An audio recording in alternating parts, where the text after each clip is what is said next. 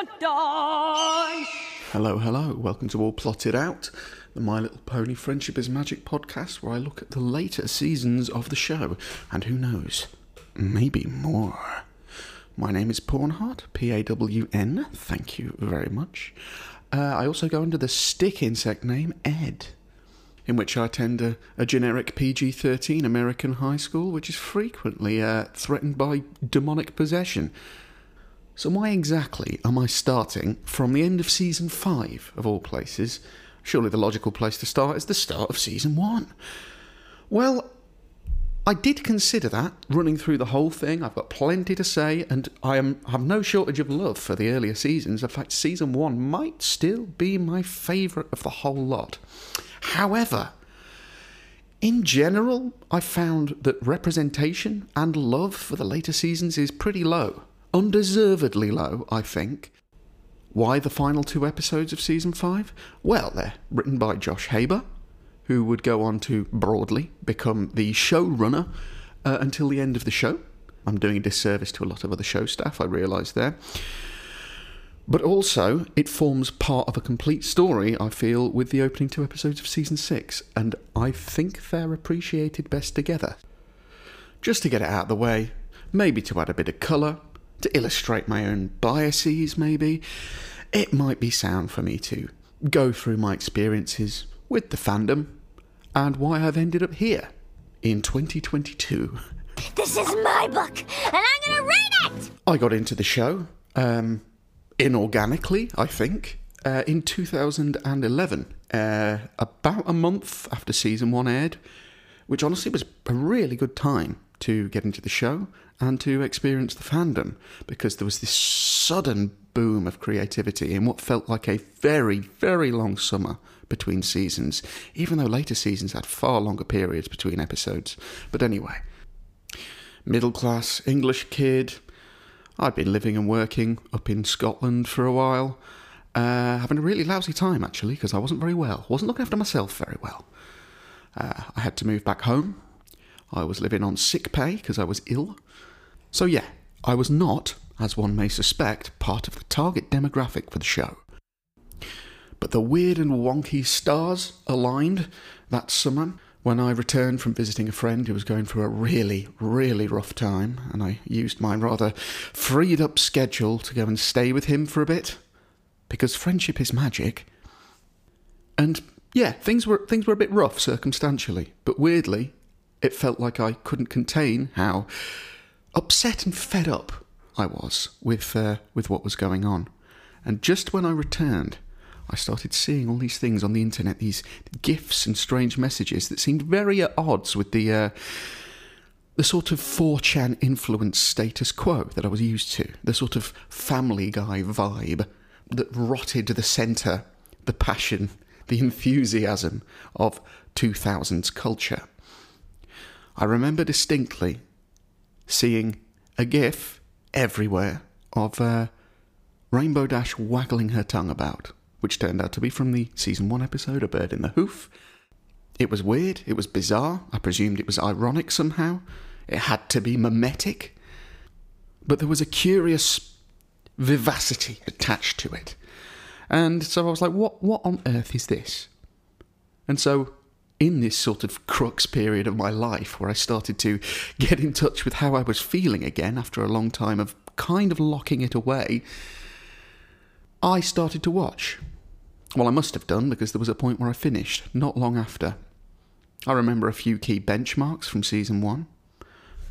I remember being charmed by the lessons at the end of each episode, which I think a lot of people regard as a sort of eye-rolling holdover and a sort of mandatory insertion based on the education and informative rating the show had for its first season. But I've heard these compared to the sort of after-school messages you'd get from things like the old G.I. Joe cartoons or Sonic Says, and I think that's inaccurate, because those messages were very much how to be an appropriate citizen, how to be a law-abiding citizen, and how not to climb into a tumble dryer which is it's good advice, I'll give it that, but I feel there is more generally resonant advice. And the difference with the messages of the first season, on the whole, of My Little Pony Friendship is Magic, is that they were about interacting with others. They were about friendship, and they didn't treat the target demographic like idiots. Case in point, Boastbusters. Effectively, there's a braggadocious new pony on the block who's showing off by putting other people down, by using her limited abilities in a sort of humiliatory way. Basically, the epitome of arrogance as opposed to confidence. Now, what's wonderful about what the show does with this message is that the issue isn't that Trixie is arrogant, although that is obviously an issue. The issue is that Twilight doesn't want to be arrogant, and so she is not using her own abilities to make things better for others. It's very careful to mark out the difference between arrogance, putting other people down to make yourself look or feel better, and self-confidence, which is knowing your abilities and using them not only to further yourself, but to aid others around you. Now, that's not only a good message for kids. A good deal of the adults that I know could really benefit from that. I could really benefit from that. Similarly, unpatronising message from Applebook season. It is really important that you are there to help your friends, but it is equally important that you let your friends help you. Again, I wish this were a lesson learnt by most of the adults in my life, myself included. I remember another nice touch, which was against type. I would assume from whatever snatches of the earlier seasons I had seen and had no interest in, that all of these ponies would be best friends, and it'd all be hugs and cuddles, and they'd all be just, without reason, gravitating towards each other and being fundamentally pleasant and non-judgmental. What's nice about this show is not only that you are shown some of the more abrasive elements of each character, but also it is illustrated that they're not all friends to begin with. You know, even though a lot of them seem to have known each other for a while, like Rainbow Dash doesn't seem to like Pinky very much from the outset. Rarity and Applejack seem to be at loggerheads because of their differences a lot of the time. But these sort of gradually evolve. It's not just the journey of the protagonist into learning to interact with others more bountifully. And so relationships are forged throughout the course of the season, which is a really solidly well-plotted and alarmingly consistent season of children's telly. One of the fundamental things that actually appealed to me about the show is that it was a kids' TV series that didn't bore the pants off me. I mean, I didn't watch a lot of kids' TV when I was a kid. Perhaps I should have been supervised a little bit more. But I would really gravitate towards the sort of stuff that my parents found funny, even if I didn't understand the touch points of it. You know, my favourite shows were like Red Dwarf, Bottom. I'd laugh along with Have I Got News for You, because it sure seemed witty. Even if I didn't have a clue who Michael Portillo was. So it wasn't a sort of nostalgia for the cartoons of yore that drew me in. I mean, obviously I was huge into The Simpsons. I don't know that will ever change. It's such a foundational show for people of my generation. And for the generation younger than me, I feel, although they've been treated a little more roughly in terms of the actual quality and consistency of the show. Those classic seasons really stand up. My nephew, who's very young, single figures, he loves the show. I mean, he's very much into the Treehouse of Horror stuff at the moment, but that will evolve. But anyway, sidetracking here. What really finally hit me over the head, a point of no return that I'd reached in my watching of the show, came mid-season 1, and it came with the episode Suited for Success by Charlotte Fullerton. Because, and it wouldn't be the last time the show would do this, it sort of subverted expectations. Maybe I'll revisit this episode on a future instalment of the show, possibly. But essentially, there's nothing encouraging or prepossessing about it. If you look at the plot, it sounds like stereotypical, frilly, inconsequential, quote-unquote girly fluff. It's a story about a character who's kind of abrasive in her aloofness, her pretentiousness. She's a fashion designer. A lot of things that seem very stereotypical in some ways. The story is basically about her making dresses for all of her friends. Now, this sounds appalling.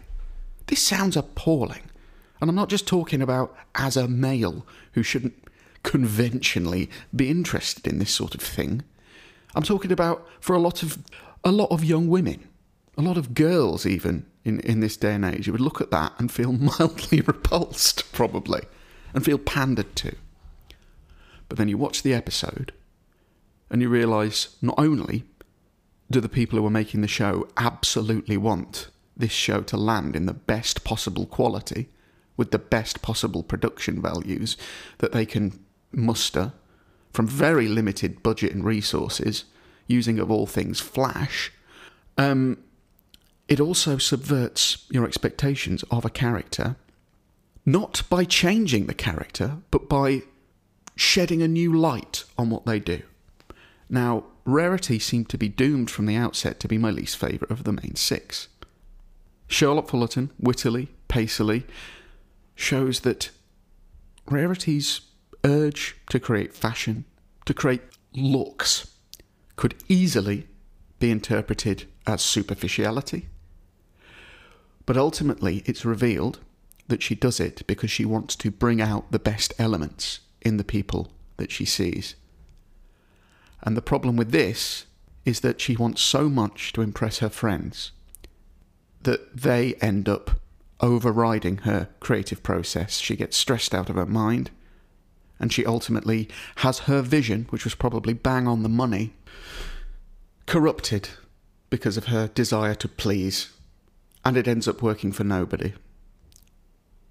There's an ultimate redemption where, having been castigated from the fashion community, her friends realise their error and actually persuade some of her fashionista peers to come and witness another fashion show, according to Rarity's original vision. A fashion show which allows the production design to really shine.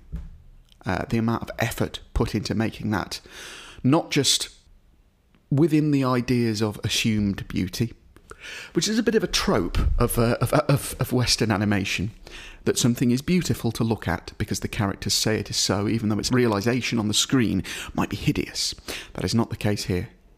From the storyboarding through to the colour design and the lighting, it's beautiful to look at. And so it nicely ties up the package and you're with it 100%. And it seems that the voice actors are with it 100%, the animators are with it 100%, and it's still one of my favourite episodes of the show. It is still one of my favourite episodes of television. And it succeeds in spite of all expectations. And I think, in a nutshell, that is what makes that first season so special, so important to me, and so important to a lot of people, I think, because it undermines your own expectations about how you will feel about something, if you let it. At its best, the show is excellent at actually providing reasons why characters can be annoying or off-putting while simultaneously showing their strengths. They can exist together, which is it's actually a tricky tightrope to walk even for a lot of quote-unquote adult television, let alone something that's meant effectively for little girls. And one more sort of big season benchmark, the finale, which is just, it shows how the show can subvert tropes themselves. It is set out like a sort of Disney thing with a big rousing song, one of Daniel Ingram's best, I think. The whole season has been built around expectations for this big event, the Grand Galloping Gala. And I'm not going to spoil too much in case you've not seen it. Oh, you've seen it, come on. But expectations are subverted in a way that doesn't feel mean-spirited or flippant or unduly meta.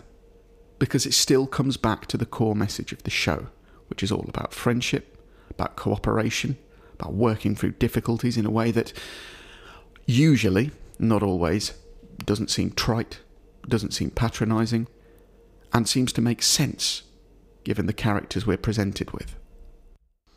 This wasn't the subversion for its own sake of a lot of quote-unquote adult animation at the time. So yeah, it was refreshing.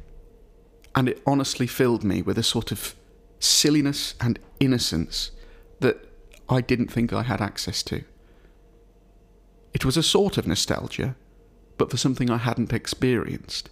And it sort of refreshed me and went right in line with the sort of emotional awakening I was experiencing. That sounds quite pretentious, but it's really as simple as that.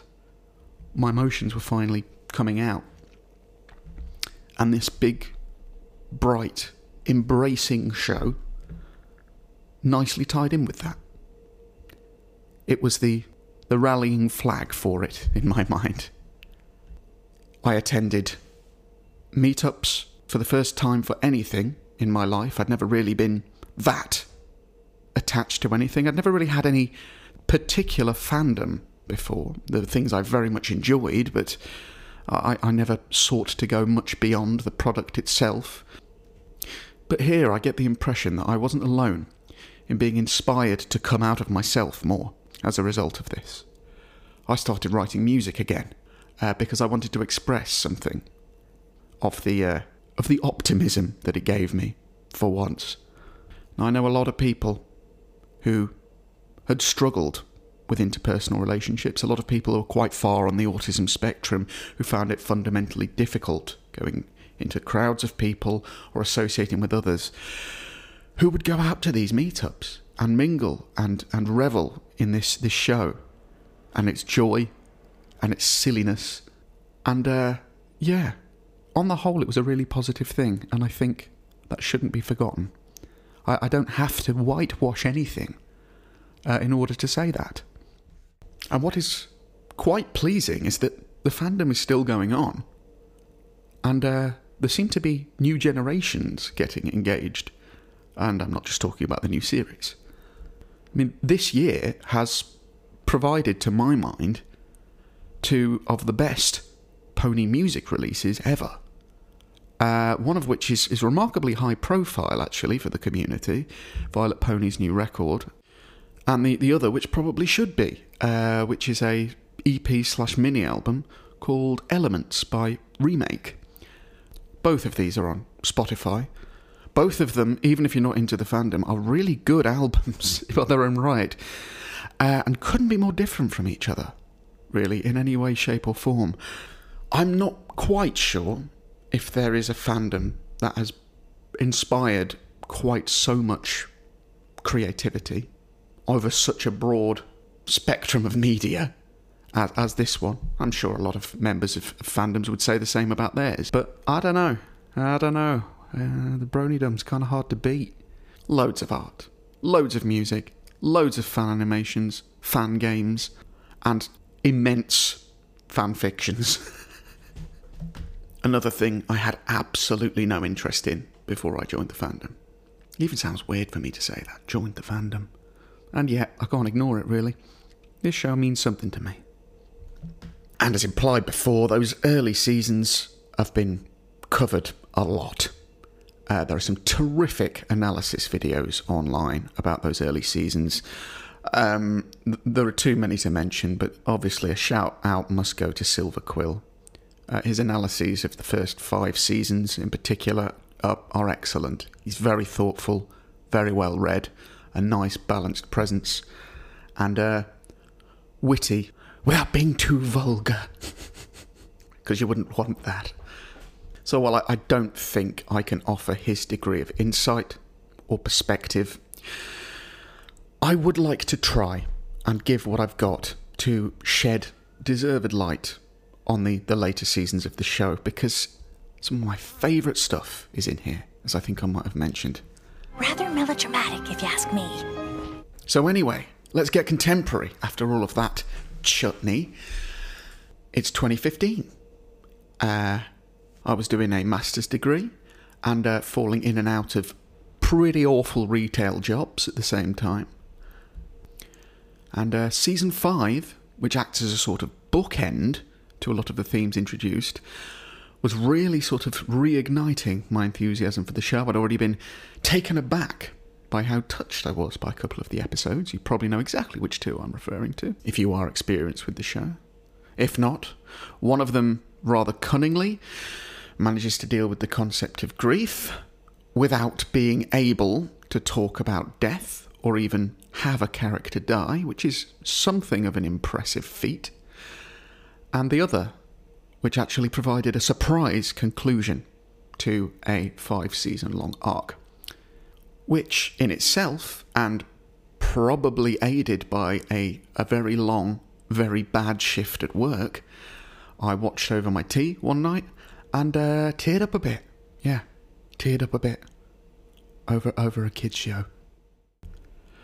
After Lauren Faust had very capably set the foundations in season 1, Megan McCarthy had done a terrific job through seasons 3 to 5 of upholding the vision of the show, I think, even in spite of requirements foisted on it by Hasbro, which did happen. Sometimes damaging, sometimes unnoticeable, really. The episodes we'll be looking at today, the Cutie Re-Mark, episodes 1 and 2.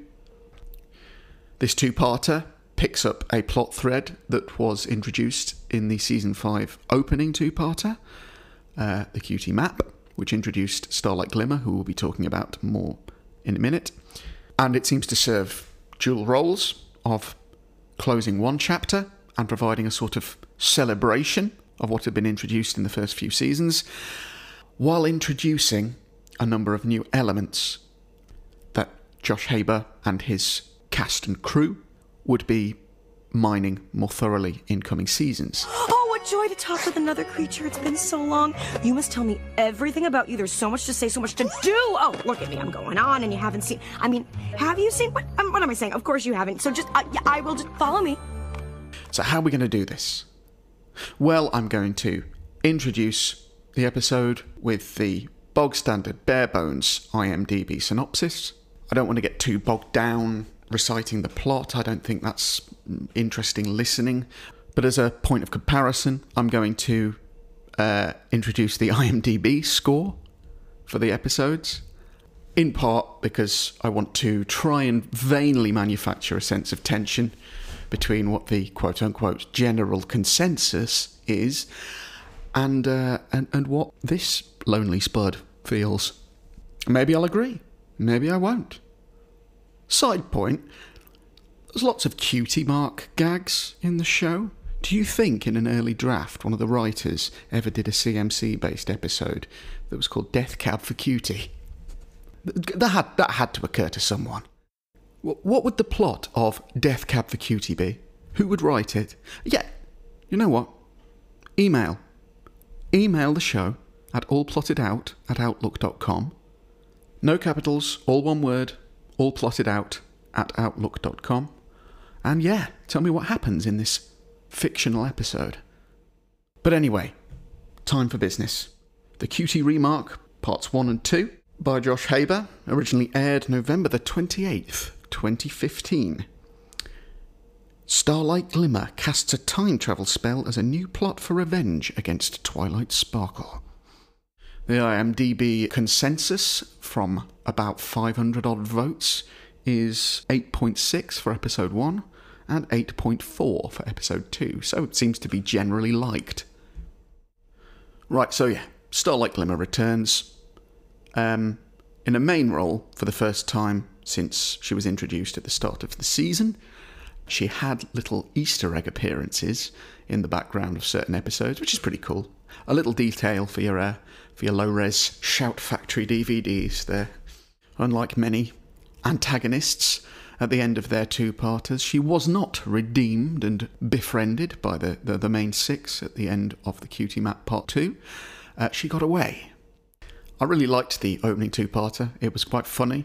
It was quite a sort of dark and interesting concept for the show, which introduced a bit of sort of political philosophy. I might be overstating it there, but there was first and foremost some obvious 1984 parodies. The idea of them going to this town where effectively cutie marks were banned because they thought that it encouraged discrimination. And obviously Twilight and the gang enter the town, and they have different ideas. They think that the individual specialties of each character actually enhance things. Starlight Glimmer is the leader of the village. Some are more equal than others, as they say, who hadn't relinquished her cutie mark but pretended she had, but seemed to genuinely believe in this idea of equality.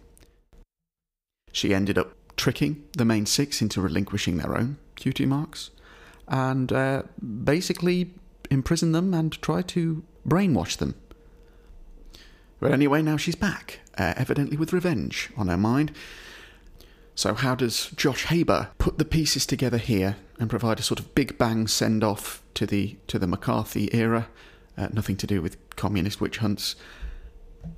Although ironically, there are communist parallels in the Cutie map. Never mind. This is the second time travel story the show has attempted. The first was back in season 2 with M.A. Larson's It's About Time, which I don't rate too highly. It seems almost like they had a cool idea for a story in that flush of confidence and excitement that came with season 2 after the show had become a big hit, but without the same sort of concrete planning and focus of season 1, which isn't inherently a problem. There's a lot to enjoy in season 2, although I do confess I don't rate it quite as highly as a lot of other fans. But It's About Time, I felt was more concept than substance, really. Not a huge fan of that one. I don't think it's necessarily one of M.A. Larson's best stories, but this one seems to have a little more purpose to it. Well, if not purpose, it certainly has higher stakes, I feel, that are more effectively conveyed.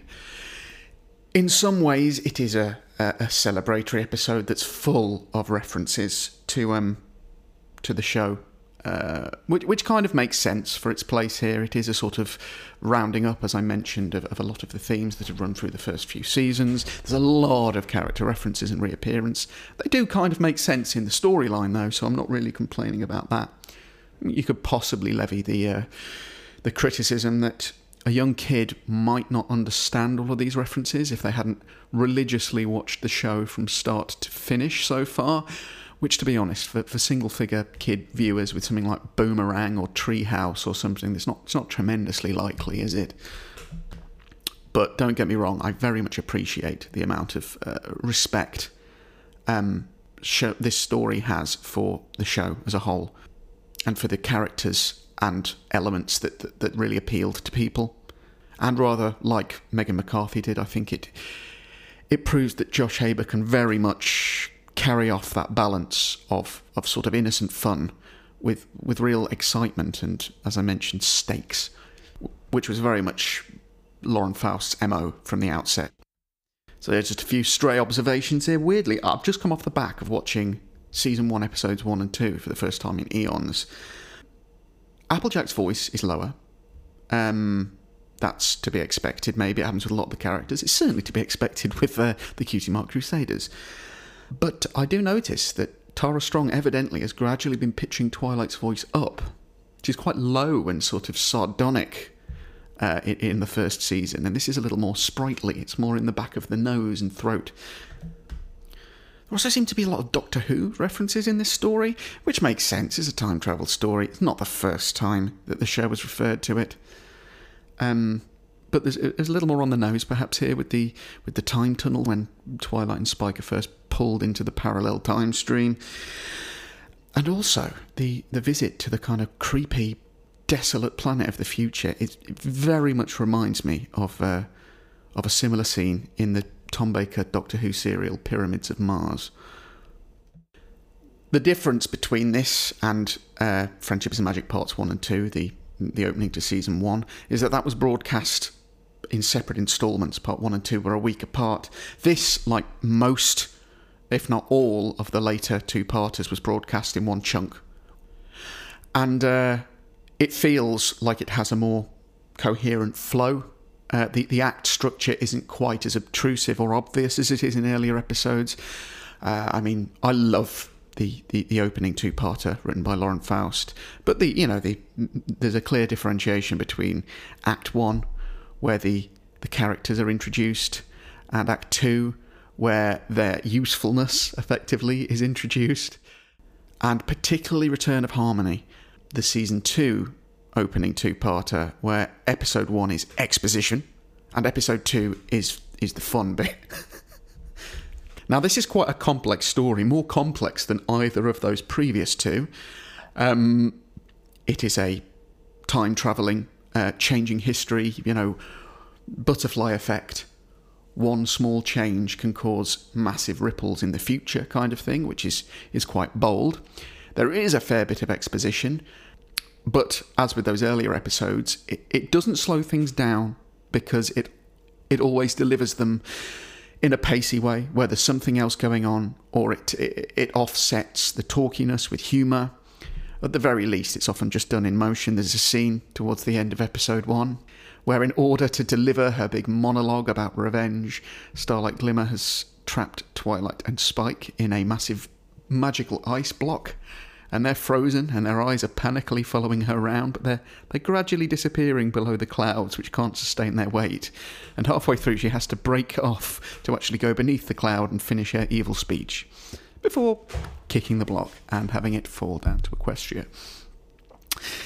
Now, this scene does illustrate a problem with the episode, which is particularly the first episode here. It actually gets better in the second episode, I feel. The solution or explanation for a lot of what is happening is kind of weak. It's almost besides the point. Having stood by and attempted nothing while Starlight was doing her entire speech, which does take a fair while, now that they are plummeting down to earth in the magical block, Twilight just gets out of it by using her magic. Great. Why didn't she do that before? Because plot. Because exposition. There are also a couple of explanations which are just nonsense in this. I mean, Twilight's explanation for why the map has actually come with them in the alternate timeline is just nonsense. I mean, I had to make a note of it to try and remind myself, because I always forget what it is she says. It is something about, the Tree of Harmony must have known, therefore it sent it across because... What? Anyway, I think it's nonsense. Whether it matters or affects things too much is another matter. I think one of the strengths of this, as opposed to some earlier episodes, as opposed to It's About Time, the earlier time travel story I mentioned, is that it's not plot-centric. It is more character-centric. It is a character-based episode. It's built around the conflict between Twilight and Starlight, both in terms of attitudes and in terms of ideology.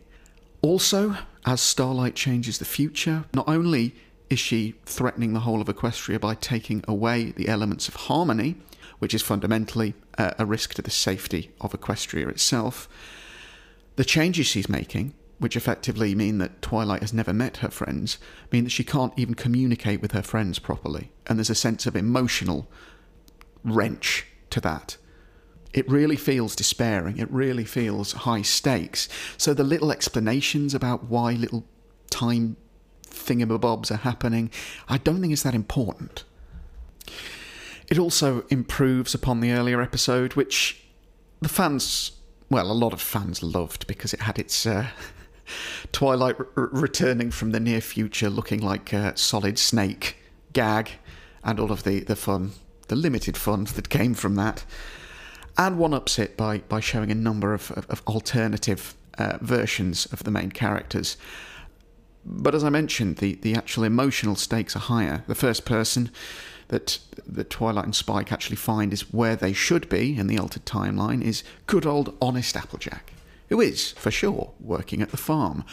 But it has become a sort of industrialised factory that just produces slurry to feed the rebel soldiers. It's the same, but it has been mutated. And Applejack, who's never met Twilight and Spike before in this, along with a lot of the rest of their friends, It's very down to business, but because she is who she is deep down, there's a little bit of reception there. There's a great recollection scene where AJ's telling Twilight and Spike about how the Crystal Empire engulfed the kingdom, which is beautiful to look at, but also has this sort of goth punk soldier Rainbow Dash with this like bit of ear like torn off. And later on, she's one of Nightmare Moon's servants, and she has like a shaved head, which is pretty awesome. It's very superficial, this, but it's cool, as befitting the character. Rarity is just unpleasant. It takes her sort of superficial hoity-toity elements up to 10 now that she's in the service of the Queen of the Night. There are some dodgy bits of exposition mid-episode 1 that does drag this down a little bit, but it always retains its pace. It's always entertaining, even if it doesn't always make sense, and a couple of the very best scenes in this episode are right at the end. There's a fantastic scene where, in one of the many instances where Twilight and Spike return to the Fillyhood race, where Rainbow Dash performed the all-important sonic rain boom that drew everybody together, she finds Starlight is taking on her matronly role again and talking to a couple of the bullies. And she's actually diffused them and stopped them from picking on a young Fluttershy by saying it's not right to tease people about their differences. And then she goes on to say, well, wouldn't it be great if we all lived in a place where everyone was equal and there was nothing to tease? And what is wonderful about this is Twilight doesn't know what to say. She keeps digging a hole. Like she doesn't quite know how to respond to the ideological statements without sounding like she's encouraging bullying and encouraging highlighting of difference in a negative way. I mean, perhaps not quite enough is made of this, certainly in episode 2, but I can understand why it needs to focus on the Starlight vendetta part of it more than any sort of ideological underpinnings. But perhaps best of all, that illustrates the rather crafty balance that Josh Haber forges in these stories is the scene where Twilight is desperately trying to encourage the young Rainbow Dash, who's never met her, not yet, to do her sonic rain boom anyway, and is just coming off as a total creeper. And they push this as far as is probably acceptable, and it is really quite funny because it maintains its innocence while just looking really bad in a lot of ways, but also just good on you, Rainbow Dash. Stranger danger, yeah. I'd be having none of it. You should be having none of it. So she quickly makes tracks elsewhere from this insane alicorn from the future. I should note that this is not the first returning villain, and there's been a couple before. There was Discord and the great and powerful Trixie returning in season 3.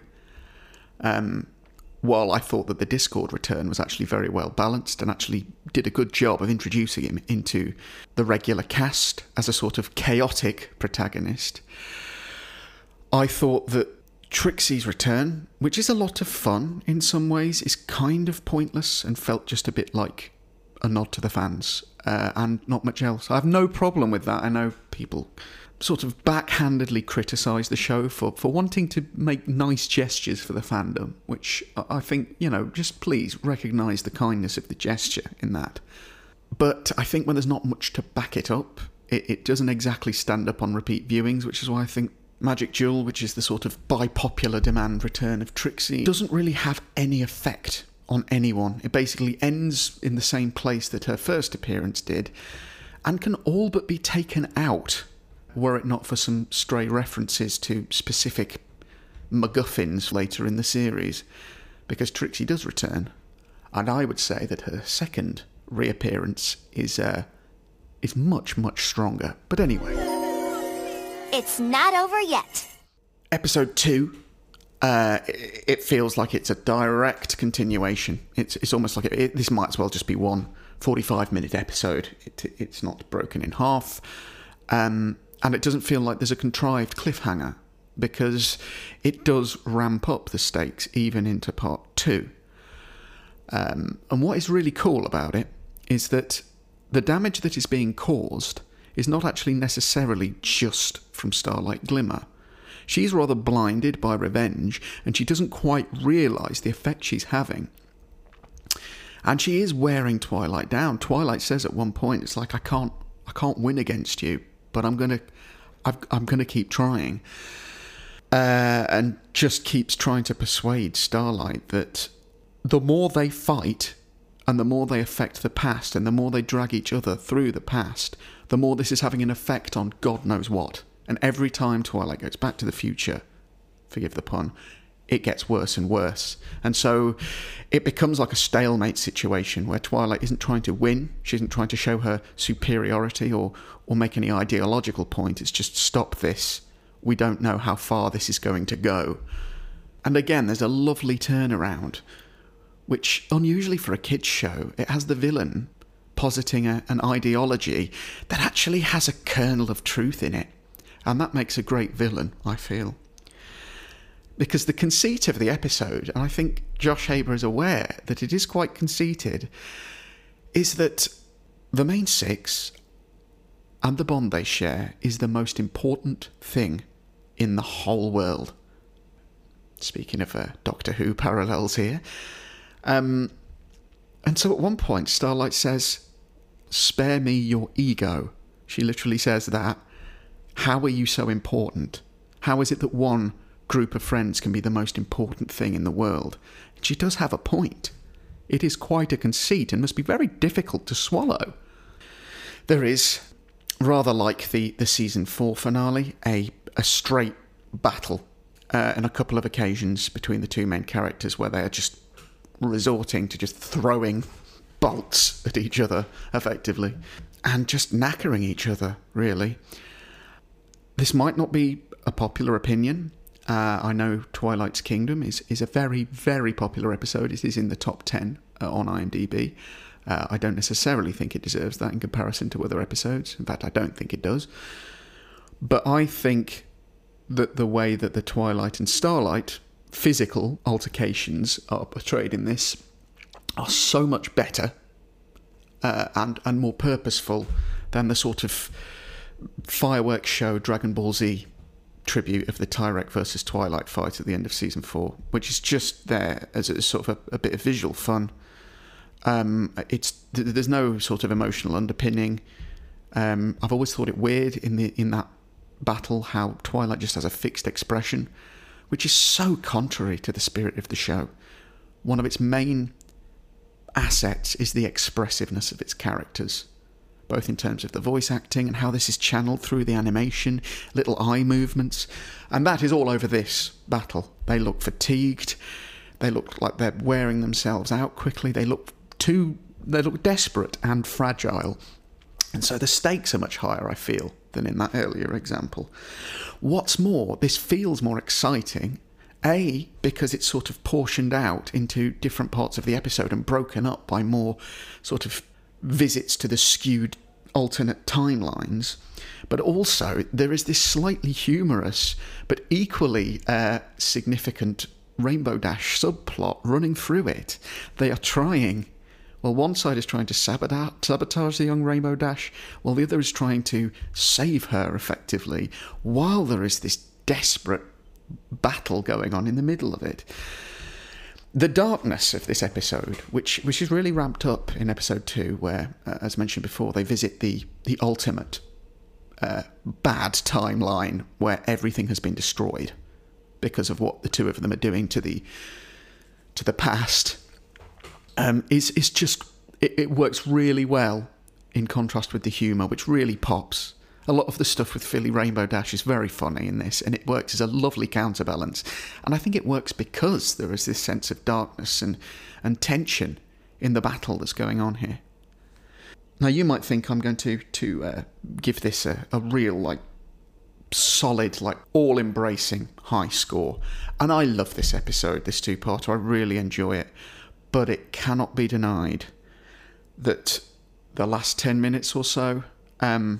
well, it's probably about the last 8 minutes, really, drag things down a bit. I don't necessarily think that this was how Josh Haber wanted it, and the only reason I say that is because these themes are returned to in the very next episode and sort of re-explored in a more satisfying way, I feel. But maybe just in order to tie it up as a single episode, perhaps Starlight explains to Twilight why she's so angry, why she's so determined to have revenge. And first and foremost, I can't beat Silver Quill's description of the triggering incident for Starlight being the mild inconvenience of her childhood. And it's right. I mean, the performance by Kelly Sheridan. Sorry, Kelly, I had to Wikipedia that. In future seasons, I'll be honest, I love her depiction. I love what they do with the character. Here, it's kind of all over the place, I think, because they're not really sure how to write Starlight yet.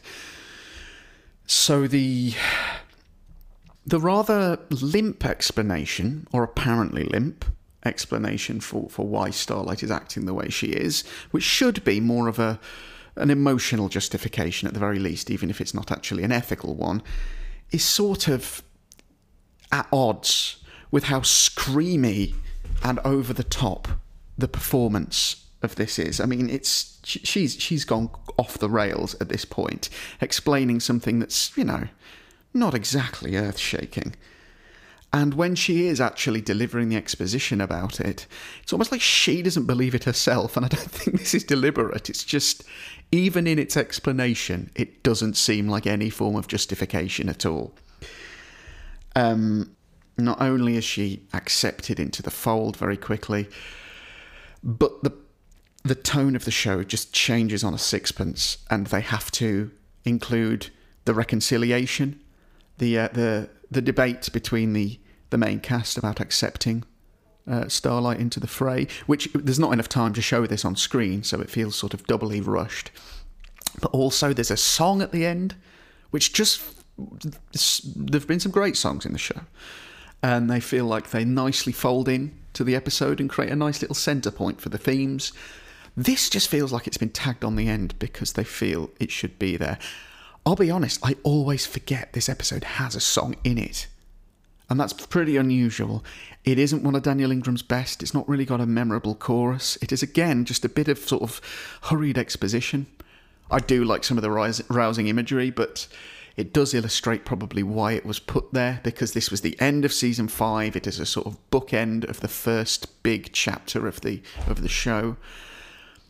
But it feels hurried.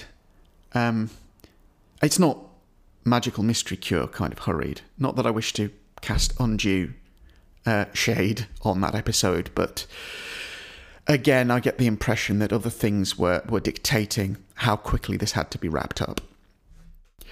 I do think this show is best looked at in the context of the season 6 two-parter, also written by Josh Haber, which, having rewatched that story, The Crystalling, for the first time since it aired, I think, recently, my estimation of that show has gone through the roof, in part because it actually elevates the value of this one. It actually makes the conclusion to season 5 make a little more sense.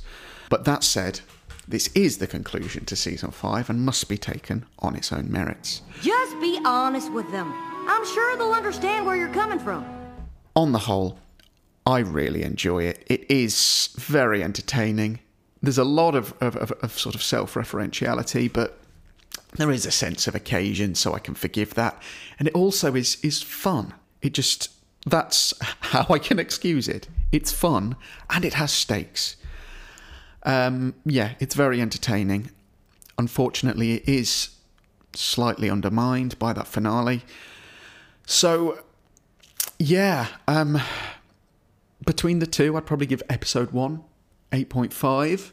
Episode 2, maybe a 7.5, because actually on the whole I enjoy episode 2 more, but that ending...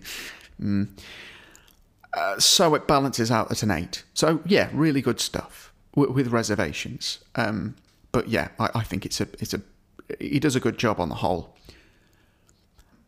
I'll be honest, and this would have surprised me before my recent rewatch, it is the next episode that I am looking forward to revisiting more, I think. This sort of adds context to it. And I think my reactions to the episodes that follow kind of emblematise my reasons for doing the show and starting it where it starts, because it feels, a lot of the later stuff feels quite fresh because it's relatively untrodden by a lot of the fandom, or the analytical side of the fandom at least, and it really deserves some more sunshine. Oh, there are lulls to come, rest assured. While, as I've said before, these following seasons contain some of my very favourite episodes, some of my favourite character dynamics, and some really bold and rewarding changes to the show, there are some lulls. And some, by the quality of the show, some pretty subpar episodes. But that all makes it more interesting, doesn't it? You can't see the dawn without the night time. That's a botched metaphor, but you know what I mean. So yeah, that's the first instalment of the showdown. How's my driving? If you want to comment, if you want to give your own thoughts on the episode, or anything about the show, the podcast, anything pony related, please. I really, really want to hear from you. So yeah. Got any problems, troubles, conundrums, or any other sort of issues, major or minor, that I, as a good friend, could help you solve? Send an email through to allplottedOut@outlook.com. That's all one word, no capitals. allplottedOut@outlook.com. And yeah, that sounded like a shelf has just collapsed somewhere. So without further ado, keep well and join us again soon. Maybe the later books are slightly more realistic than I gave them credit for.